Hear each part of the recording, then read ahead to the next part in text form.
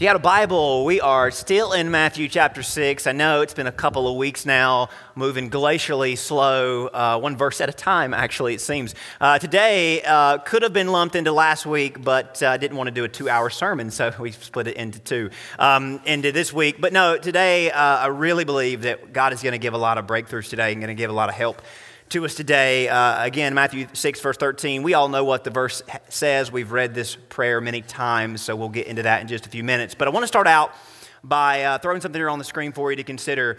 What if I told you that there was one request that we could make to God that would spare us so much trouble and grief, that would prevent most, again, I can't control everybody and everything, but just pertaining to us and the decisions that we make. What if I told you there is one request that we can make to God that would spare us so much trouble and so much grief that would prevent most of our regret and our guilt? Pretty awesome if that's actually available to us, isn't it? What if I told you that this same request is universally appropriate for everyone to make? No matter where you are, what walk of life you're at, that one size fits all, everybody can pray this, make this one request, and all of us could experience this likewise experience. What if I told you that this request, if made at the start of each day or as many times throughout the day as you got to make it, what if I told you that if it was meant and intended, if God's response to it was met with obedience, well then, this request would spare the world of most, if not all, of its man-made and man-caused trouble. It'd be pretty incredible if that were actually available to us. I'd say so. It may sound too good to be true. Maybe you're thinking that this morning. But keeping with this enticing, provocative proposal, I want to ask you some questions, basic questions about stories in the Bible, that moments in world history, real things that real happen about real people. I want to ask you some questions I think all of us know the answer to. Even if you're pretty new to faith, I think you're going to know the answers to these questions. You'll find out that they're all the same answer pretty much, actually. So why did Adam and Eve sin against God? What caused them to sin? In the most basic or general sense, so don't overthink this, why did Adam and Eve, what caused Adam and Eve to sin against God? What would you say? I think we all would say they were tempted to, right? I mean, the impetus of what they did, the decision they made, it began with a temptation. They were tempted to. And of course, when God confronted Adam for the sin that he committed, what was his response to God? The wife that you gave me tempted me. God, it's not my fault. I was tempted by her. So God said, okay, Adam, let me talk to Eve. Eve, why did you sin? And Eve said, it's not my fault. The serpent that you allowed in here, he tempted me. Of course, the serpent smiled, gladly taking the blame, knowing this was his plan all along, knowing that his tactic had proven effective, and that as he slithered away, he knew this was just the beginning of tempting people successfully. But let's keep it going.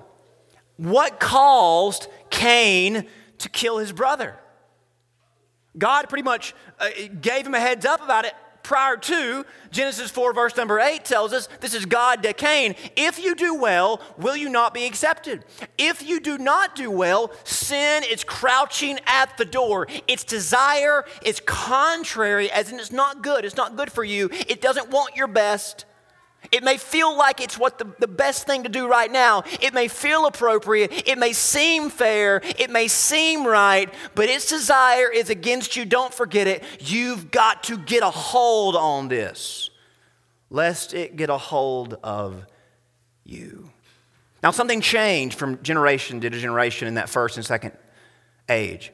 Cain wasn't a blank slate like his parents. He was bent towards sin, making his drift even more likely while it was crouching at the door. But the long and short of it, he was tempted to, and it didn't take much to get him to. This story of temptation and tendency would continue. What caused Noah to get off the ark and get blackout drunk? What caused him to do that? What caused Lot to go down to Sodom? What caused Abraham to bail out on and cheat on his wife? What caused Jacob to lie, cheat, and steal? We could go on and on with our heroes, couldn't we? Not just in Genesis, but what caused Moses to murder someone and disobey God? What caused Aaron to make a golden calf? What caused David to sin against Uriah? What caused Solomon to do a whole sort of things wrong? Now, this isn't to remove personal responsibility. They made decisions. Their hands were on the ball. They drove it down the court. It was on them. If you read David in the Psalms, he didn't blame anyone for his biggest failures. He felt the weight. He took responsibility. He was laden with guilt. But in all of these episodes, it began with a temptation. These strong, godly people were tempted, and they failed because of it. Sometimes by a feeling, sometimes by a somebody or something, a crafty snake, a bright lit city, a convincing family member, a newly planted vineyard, a pressing situation that seemed to give them no other way forward. They had a lot of things that tempted them, but the source of it all was temptation. First, they were tempted, and their response not only says something about the potential nature they had, but it says more about their definitive nature as a creature. You see, even before we were sinful, we were still creatures. As in, we were created by somebody bigger, stronger, wiser, and mightier. We are finite, and as created beings, we need a leader. Now, that may be a little insulting to the independent, strong-minded people that we are in today's world, but we are a creature. We have a beginning, we have an end. We can't control our beginning, we can't control our end. That tells me and you that we're a creature, we're a created being, and we need, as in our hearts long for and look for, there is a vacuum in every heart for leadership, for direction. Now, maybe you don't buy that, but what happens when we're tempted, as evident in all these stories? What do you do when you're tempted? You follow temptation many times, don't you? Temptation looks for and seizes every opportunity to lead us and control us. Unless we've already made our minds up about who or what we're following, and we're not going to unfollow for something less. A rare exception to the biblical stories about that doesn't end with humiliation and disgrace is the story of Joseph. We know his story very well. He was tempted many times. The most memorable moment, he was tempted by Potiphar's wife. His integrity was on the line. He was tempted in the dungeon when it seemed like his faith was in vain. He was tempted before Pharaoh when it seemed like his faith might get in the way. Every single time he was tempted, but Joseph did not follow through, did he? Because Joseph was already in a committed creature-leader relationship. He was already following a leader, and he refused to unfollow him in order to take a lesser path. Unlike Adam, unlike Cain, unlike Noah, unlike Lot, unlike Abraham, unlike Jacob, unlike Moses, and go on and on and on, they chose to follow the wrong leader, which maybe suggests their commitment to the leader they should have had wasn't as strong as it maybe seemed. Joseph was committed. He did not unfollow in order to take a lesser path. Now, we're in week 3 of a conversation about prayer. And we've come to a request that I believe has the most power to curb our sinful natures within us. This is where our sinful nature is going to rise up and fight more than now. We already know it fought us when we were about to surrender to God. It fought us when we started having to pray for God to give us things that maybe we didn't want to ask for. But your sinful nature, my sinful nature, fights this more than it fights anything. It puts both feet on the brake and says, I'm not budging. If you don't think that, wait until the rest of the hour is over. We are prone, we are wired, we are likely to follow the lead of temptation. But this request, this line of the prayer, gives us a way out if we want it. We all know this one very short. Matthew 6:13, Jesus says, and as we pray, and do not lead us into temptation, but deliver us from the evil one. So this prayer is a confession. A confession that temptation is everywhere and that we are likely to follow its lead unless we pray this prayer. More specifically, unless we are doing what this prayer implies we should already be doing. Now, I think we all are well versed and very familiar with temptation, aren't we? I don't have to explain what it is. I will later, but I don't have to explain what it is up front. I don't have to talk to you about, hey, this is what it's like to be tempted. We know what it's like to be tempted, don't we? Temptation comes in all colors, shapes, and sizes. So to asking you the tough question up front, what causes you? Who leads you into temptation? Do you ever lead you into temptation? No, don't answer that one out loud. But most of us, if we're being honest, have to say yes to that one. We've got a lot of experience with temptation. If we're being honest, we claim we hate its company, but we sure do entertain it a lot. We have it over so much, don't we? It has its own chair in the living room. You know, if we've learned anything from this prayer so far, it's that we cannot pray this prayer if we're not at a posture of surrender. We learned that from week 1, didn't we? More importantly than what we pray is to whom we pray and how we pray. And we've learned that prayer is not about proving ourselves to God. It's not about moving God towards our will. It's about choosing to trust in God as Father and surrendering to Him as our King and our Lord. That's what the opening part of this prayer is all about. Jesus says in verse 8, God knows what you need. He loves you. He cares for you. You can trust Him. So as you pray, hallowed be His name. Thy kingdom come, thy will be done on earth as it is in heaven. So if we're surrendered to God and we trust God, we should have no issue praying that part of the prayer. Even though it still may be a challenge at times, we should have the ability to get through it. And if you've been praying that with me the last month, you know that you're better for it, aren't you? You're at peace, you're content, you have that you can't find in the world. Likewise, we come to the ask it part. This is too informed by the idea of trust and surrender. It's about total dependence on God. Aware of our nature, we don't come with our wants. God knows what we want. Already told us in verse 8, but we don't come to God saying, God, I want this, I need this. We come to God saying, God, what do you say that I need? And Jesus says, I'll tell you what you need. You need provisions and pardons. But again, the spin that He puts on these requests, we don't simply ask for everything, though we might want to. We ask for less than everything because we don't want to have something that might distract us from God. Now, that's not me saying that. That's what God says I should say, because I want a lot of distractions. If you want to get me in my flesh, I want a lot of things, and I don't care if it distracts me from God at all. That's what my flesh says. I pray for everything. Oh, I can handle it. I can handle it. I don't need somebody to tell me I need to ask for limited quantities of stuff. Who do you think you are? Jesus? Jesus says you ask for less because we have a greater need and we don't want to be distracted or detract from that prize.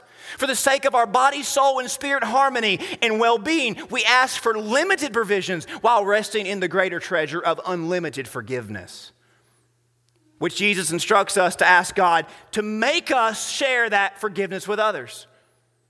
So yes, we know that our forgiveness comes from God, but we also must forgive others because His abundant gift is too rich to hold to ourselves. So as it's already been made clear, Jesus is not playing around with this prayer, is He? I don't think so.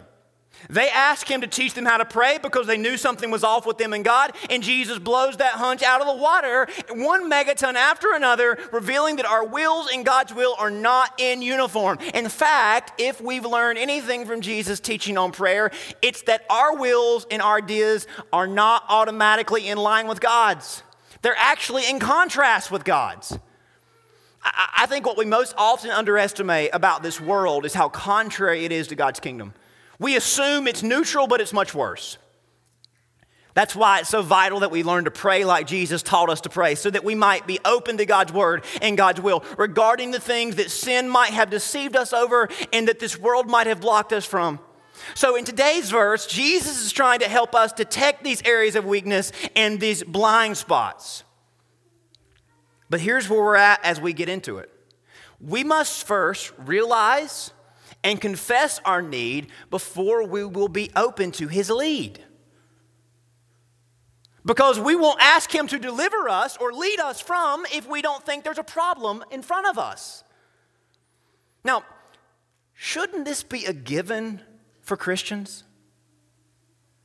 I mean, just kind of talking off the grid here. Shouldn't this be a given? I mean, if we're Christians, don't we realize we have a need that we can't quench and satisfy ourselves? Don't we realize what sin is doing to us? Isn't the reason why we're Christians because we know we need to be saved? So why is it even a question if we're following the leader or not? Well, Jesus knows that our world draws us away, and Jesus knows that religion often detracts from this central message of Christianity. But I got to ask you, when did following Jesus become an option for Christians? Doesn't Christianity equal following Jesus?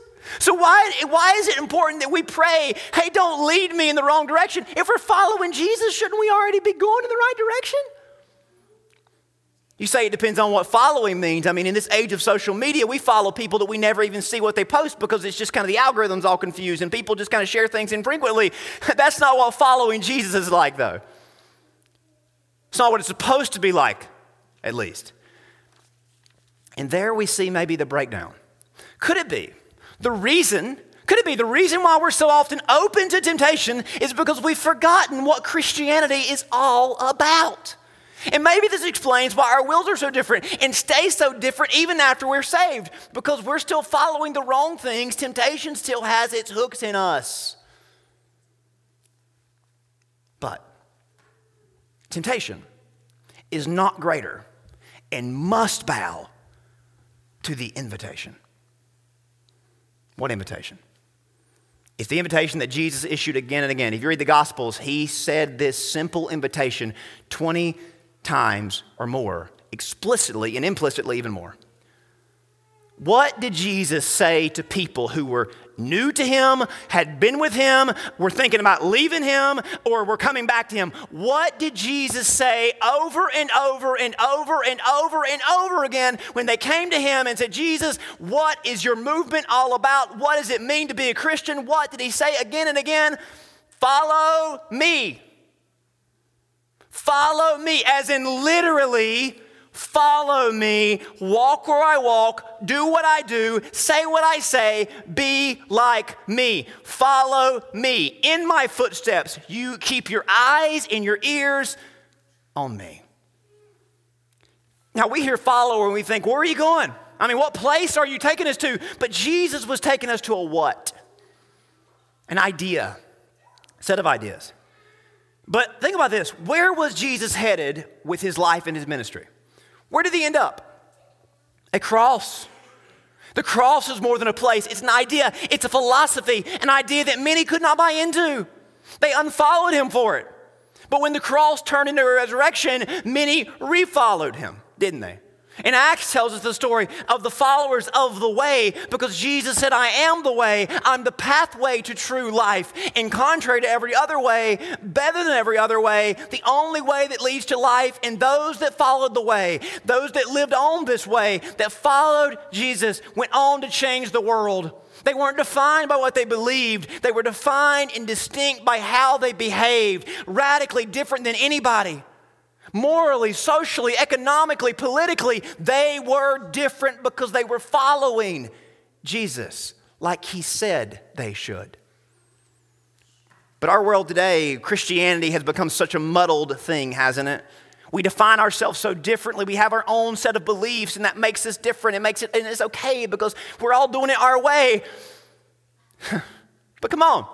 At its very core, Christianity is synonymous with following Jesus, the exclusive way to true and abundant life only found through his life, his teaching, his death and resurrection. It was unavoidable in those that followed him in the first century, but this hasn't stayed at the forefront of our message, has it? It's been watered down through the years. Not just a little bit, a whole lot. Because follow me has strings attached, doesn't it? It expects a very narrow, focused lifestyle. If you read the fine print, yes to Jesus is going to mean no to self. Yes to all of Jesus means a lot of no's to self. So over time, the church felt like it was too strong to say it's all about following Jesus. We changed the message through the years, and we made it about just believing.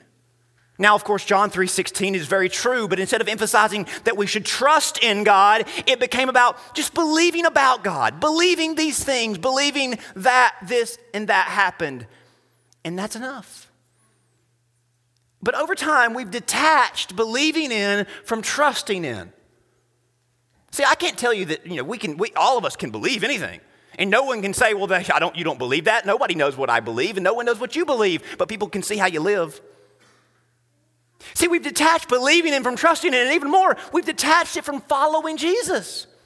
And while trusting in will impact one's behavior, mere beliefs don't always do it because we find loopholes and we find excuses, don't we? You can fake believing, but you can't fake following. We've proven that simply believing doesn't guarantee that we're being led, that we're following. It's this watered down effect that causes Christians to wince at Jesus' most repeated command.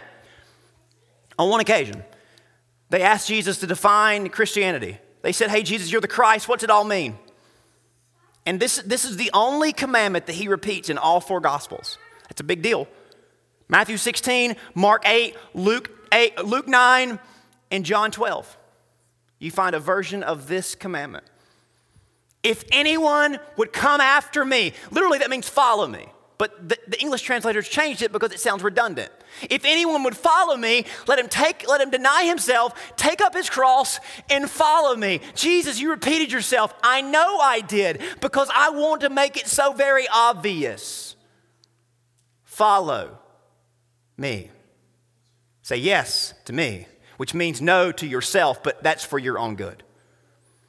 Even still, we've diluted being a Jesus follower so much that we've deleted the follower part. Over the years, many believed and also followed, but most who believed were confronted with this reality. They wonder why it got so serious.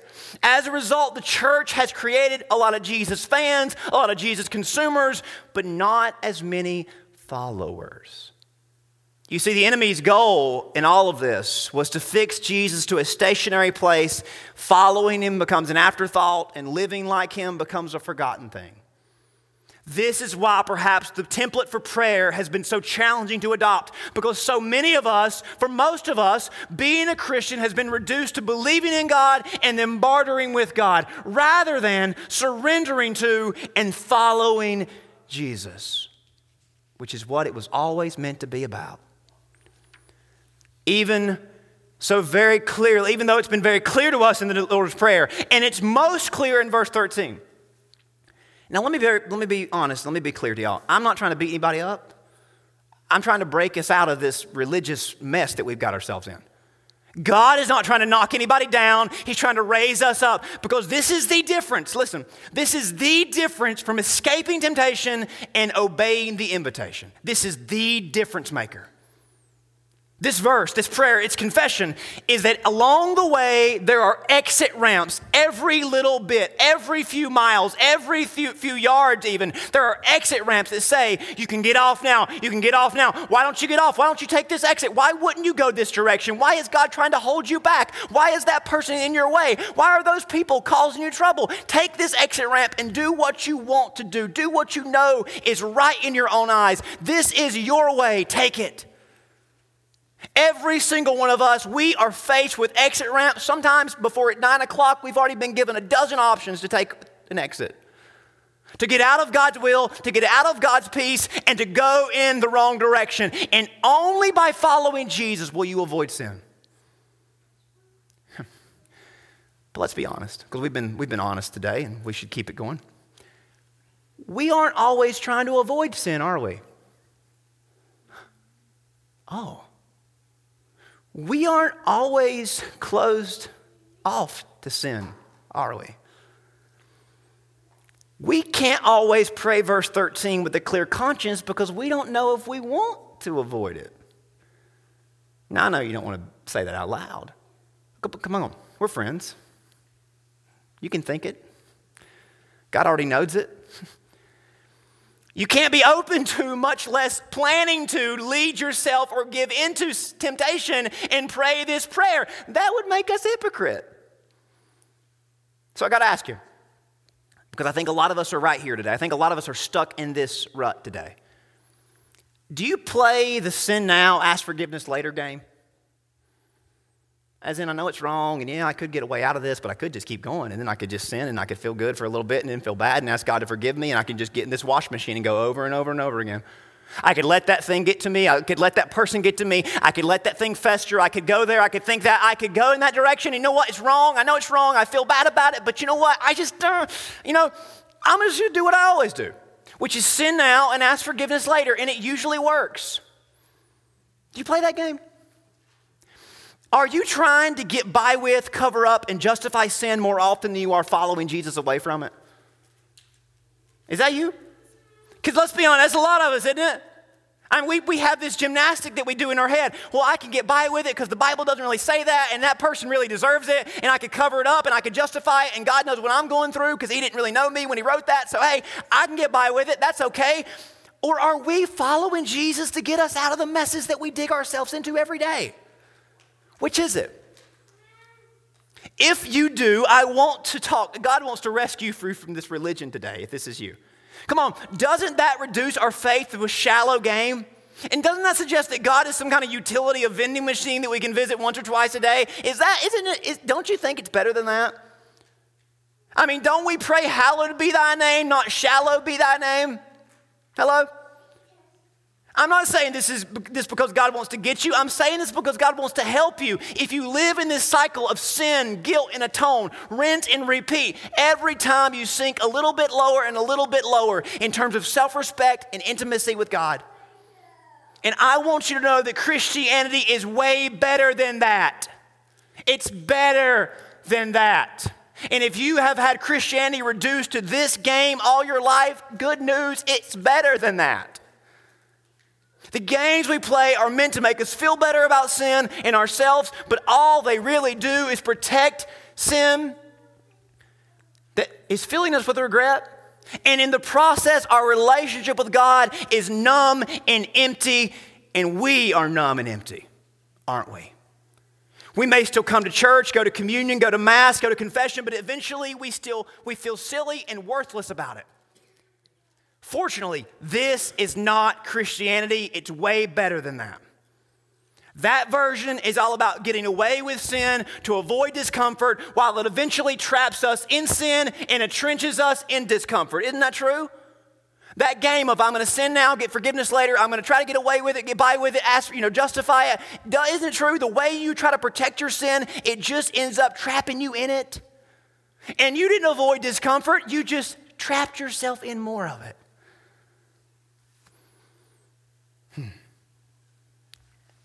Do you think that's how God wants you to live? Of course you don't. It's important that we air this out. I know it's uncomfortable, but you know why it's uncomfortable? Because so many of us are living in this discomfort. Lead us not into temptation. Deliver us from evil. Church, we can't plan sin, be open to sin, or entertain sin and pray to be delivered from it. That's why it doesn't work. We underestimate the danger of it, don't we? Oh, well, my sin isn't that bad, and it's emotional. It's not their sin. Their sin's awful. Have you seen what they do lately? Hey, it's not me, not mine. Isn't it how it works? We don't ask God to deliver us. We often go headlong into things the Word of God clearly warns us about. And then when things don't work out, we get mad at God. But we're not really mad at Him. We're mad at ourselves for considering something that we know was never going to be good for us. But what causes this? What leads us into temptation? What causes us to lead ourselves into things that only make us feel with regret? I mean, I think there's fear, insecurity, anger, guilt. There's all those things. But I think ultimately there's two things that cause us to entertain temptation and to give in to temptation. These are the reasons we leave the door open, the reason we often take the exit ramp. We're deceived by sin, supposing that maybe this time it'll actually be worth it, that for us it was not wrong this time. Ultimately, the reason why we follow temptation, the reason why we give in to temptation is because we're serving two masters, preservation and pleasure.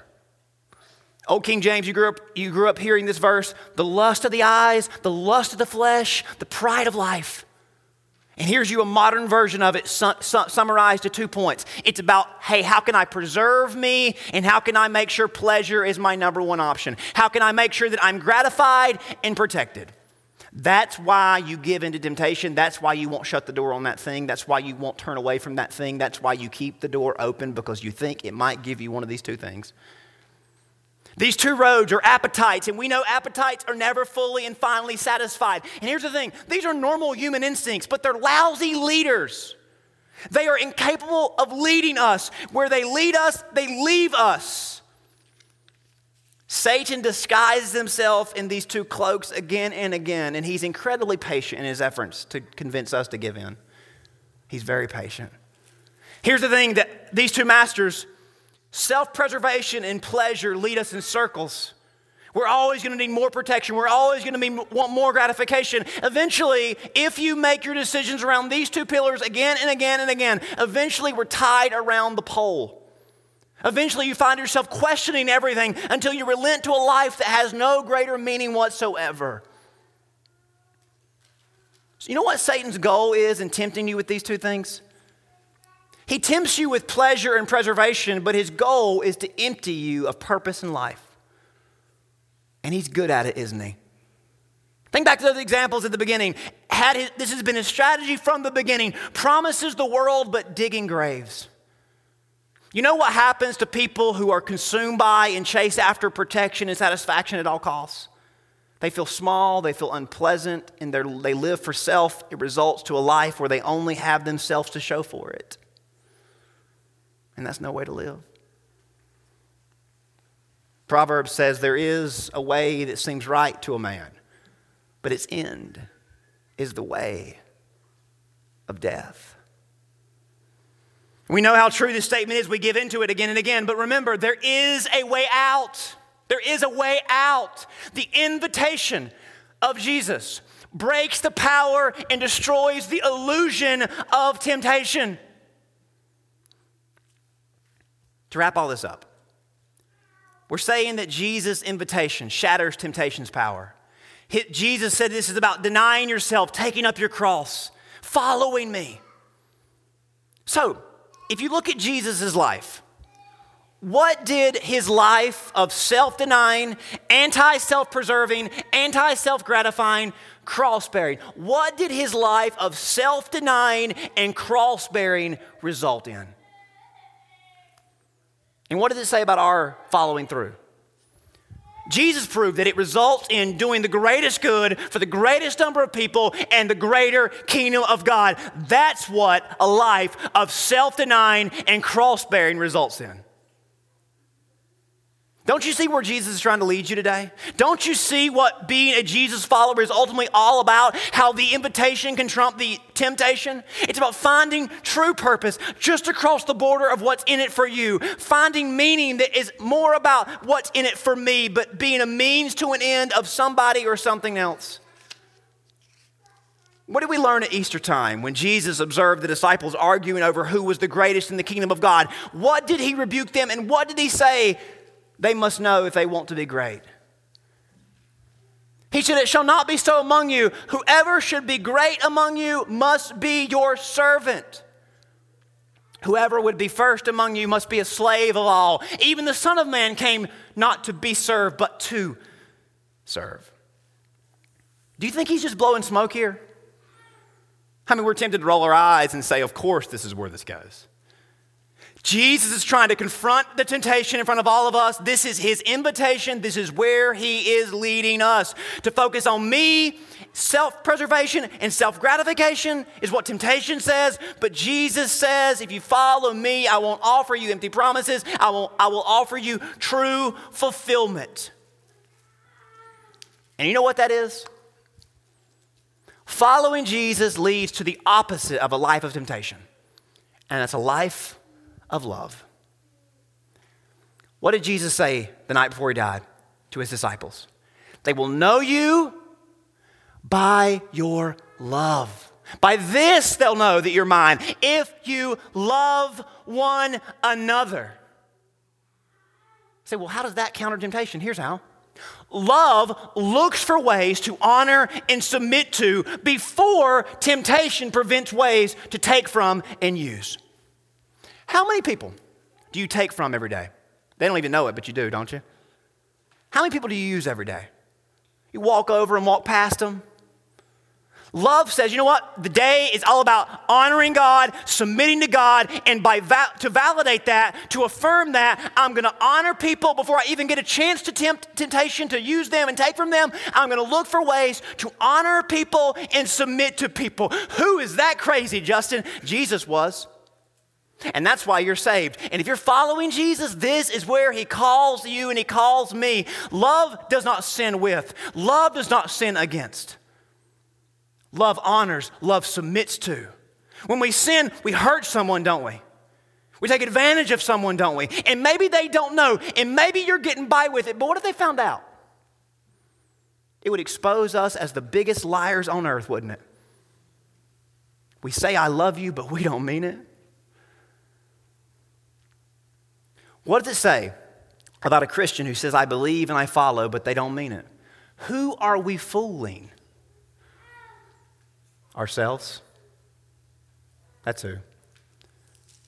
Over in Matthew 7, Jesus tells the parable of the house built on the rock, but then he says in verse number 26, everyone who hears these sayings of mine and does not do them will be like a foolish man who built his house on the sand. The winds came and the rain fell and the floods came and beat on the house and it fell, and great was its fall. Temptation has brought down a lot of people, hasn't it? It's brought down a lot of us. It's caused us to entrench ourselves in habits and lifestyles we would be ashamed of if anybody else knew them. And we would have broken homes if somebody found out about them. But come on, is living that kind of lie and pretending to be something you're not and having a house of cards, is that any way for a Jesus follower to live? Is it?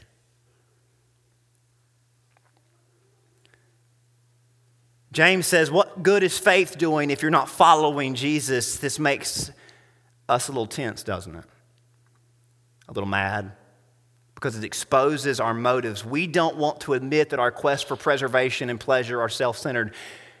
We know all of this, and there's something in us that wants to protect the mess that we've made. But Matthew 6:13 assumes that we are Jesus followers and that we've surrendered. So, yes, there's tension. And in that tension in your heart today, in that tension that you justify as preservation and gratification, as something that you deserve and something that nobody else understands, in that tension that you feel right now, that tension, that conviction, that is where God is working. That is where Jesus is saying, follow me, follow me. I know you don't want to let go. I know you don't really want to pray, lead me not. I know, but this is where I want to do the biggest work in your life.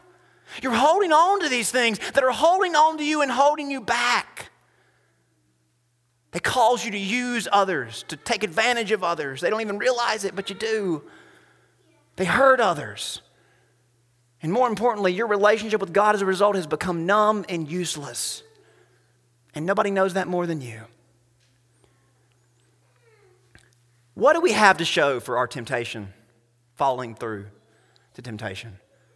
Regret, ruin, erosion of our relationships. I think it's easy to summarize it like this. Temptation is the threshold to loss. And we've lost a lot because we've walked across that threshold, haven't we? Jesus' invitation is the threshold to life.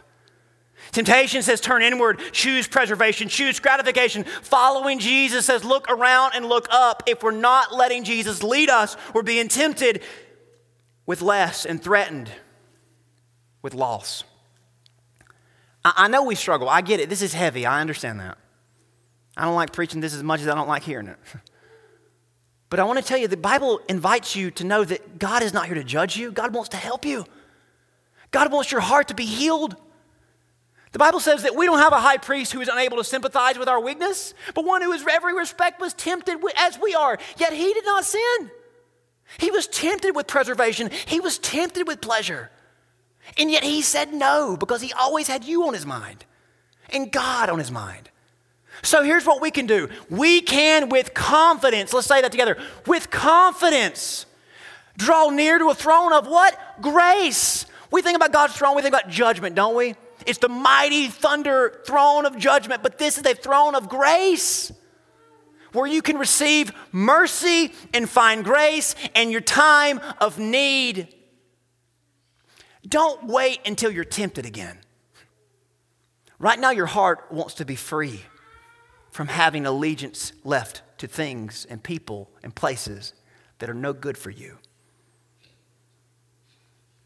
So when you pray, lead me not into temptation, deliver me from evil, you're not praying to someone who doesn't understand, but you're praying to someone who deeply loves you and cares for you. I'll leave you with words from Jesus himself. I am the door. If anyone enters by me, he will be saved and will go in and out and find pasture, rest and relief. The thief comes to steal, kill, and destroy. I have come that you might have life and have it abundantly. My sheep hear my voice, and I know them, and what? They follow me. I give them eternal, abundant life. They will never perish, and no one can snatch them out of my hand. And that includes you, temptation. You cannot snatch me out of the hand of Jesus. So, are you following Jesus? Really? Or are you trapped in some religious game that is trying to protect the very poison Jesus is trying to extract? The prayer is not a magic spell, but it's a way of rehearsing and realigning your faith, a way of recommitting yourself to follow Jesus, a way to remember that Jesus' invitation breaks the power and destroys the illusion of every temptation. Your temptation can bow to his invitation.